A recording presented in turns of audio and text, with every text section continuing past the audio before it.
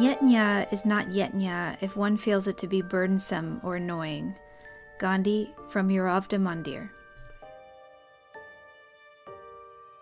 The term yatnya means something that you offer up in sacrifice to a higher goal, based on a root yaj, which means that, to give, to offer.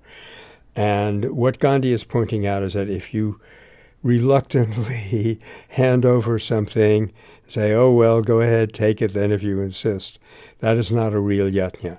Elsewhere, he said, it's much more important to have heart without words than words without heart.